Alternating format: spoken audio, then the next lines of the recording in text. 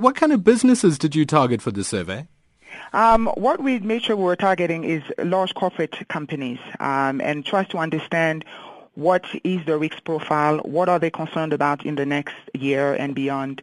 And the major reason for that is once you understand your risk profile, then you can plan a contingency plan around it. And that's the main reason why we went after these companies. I mean, they cited cyber incidents as one of their most important long-term risks for their companies in the next 10 years. It's the first time we're seeing something like that in South Africa. What are the implications for businesses moving into the future? It could be quite dramatic if it's not managed properly. I'll take a case of your radio station, for example. If there were a cyber attack, you would be out of air, or I would say you would not be able to be online for a few hours. What is the cost implication for that as a radio station? You still have people to pay. You're losing advertising rents during that process, so it could be quite dramatic for a business. And that means business interruption, right, which is the second top risk. Just talk us through that. Business interruption is a major risk, mainly because it's also affected by other factors. Business interruption can be affected by a fire. It can be affected by a cyber attack. And there's other factors that affect that. So you will tend to see business interruption as a major risk. A national catastrophe, for example, will stop a business from operating.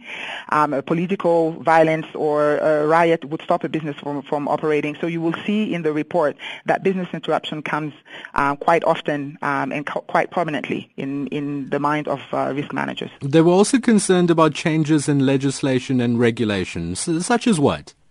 I'll take the example of the insurance industry, for example, in South Africa, where there's been a lot about just to make sure that insurance companies are viable.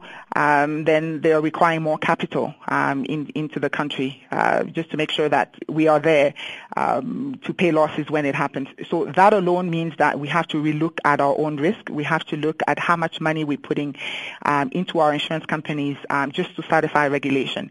So if you're not prepared for that as a business, that could have some impact. Could these companies be wrong? I mean, ultimately it is a survey. You're asking their opinions. Could they be wrong on what are the top three risks for 2016?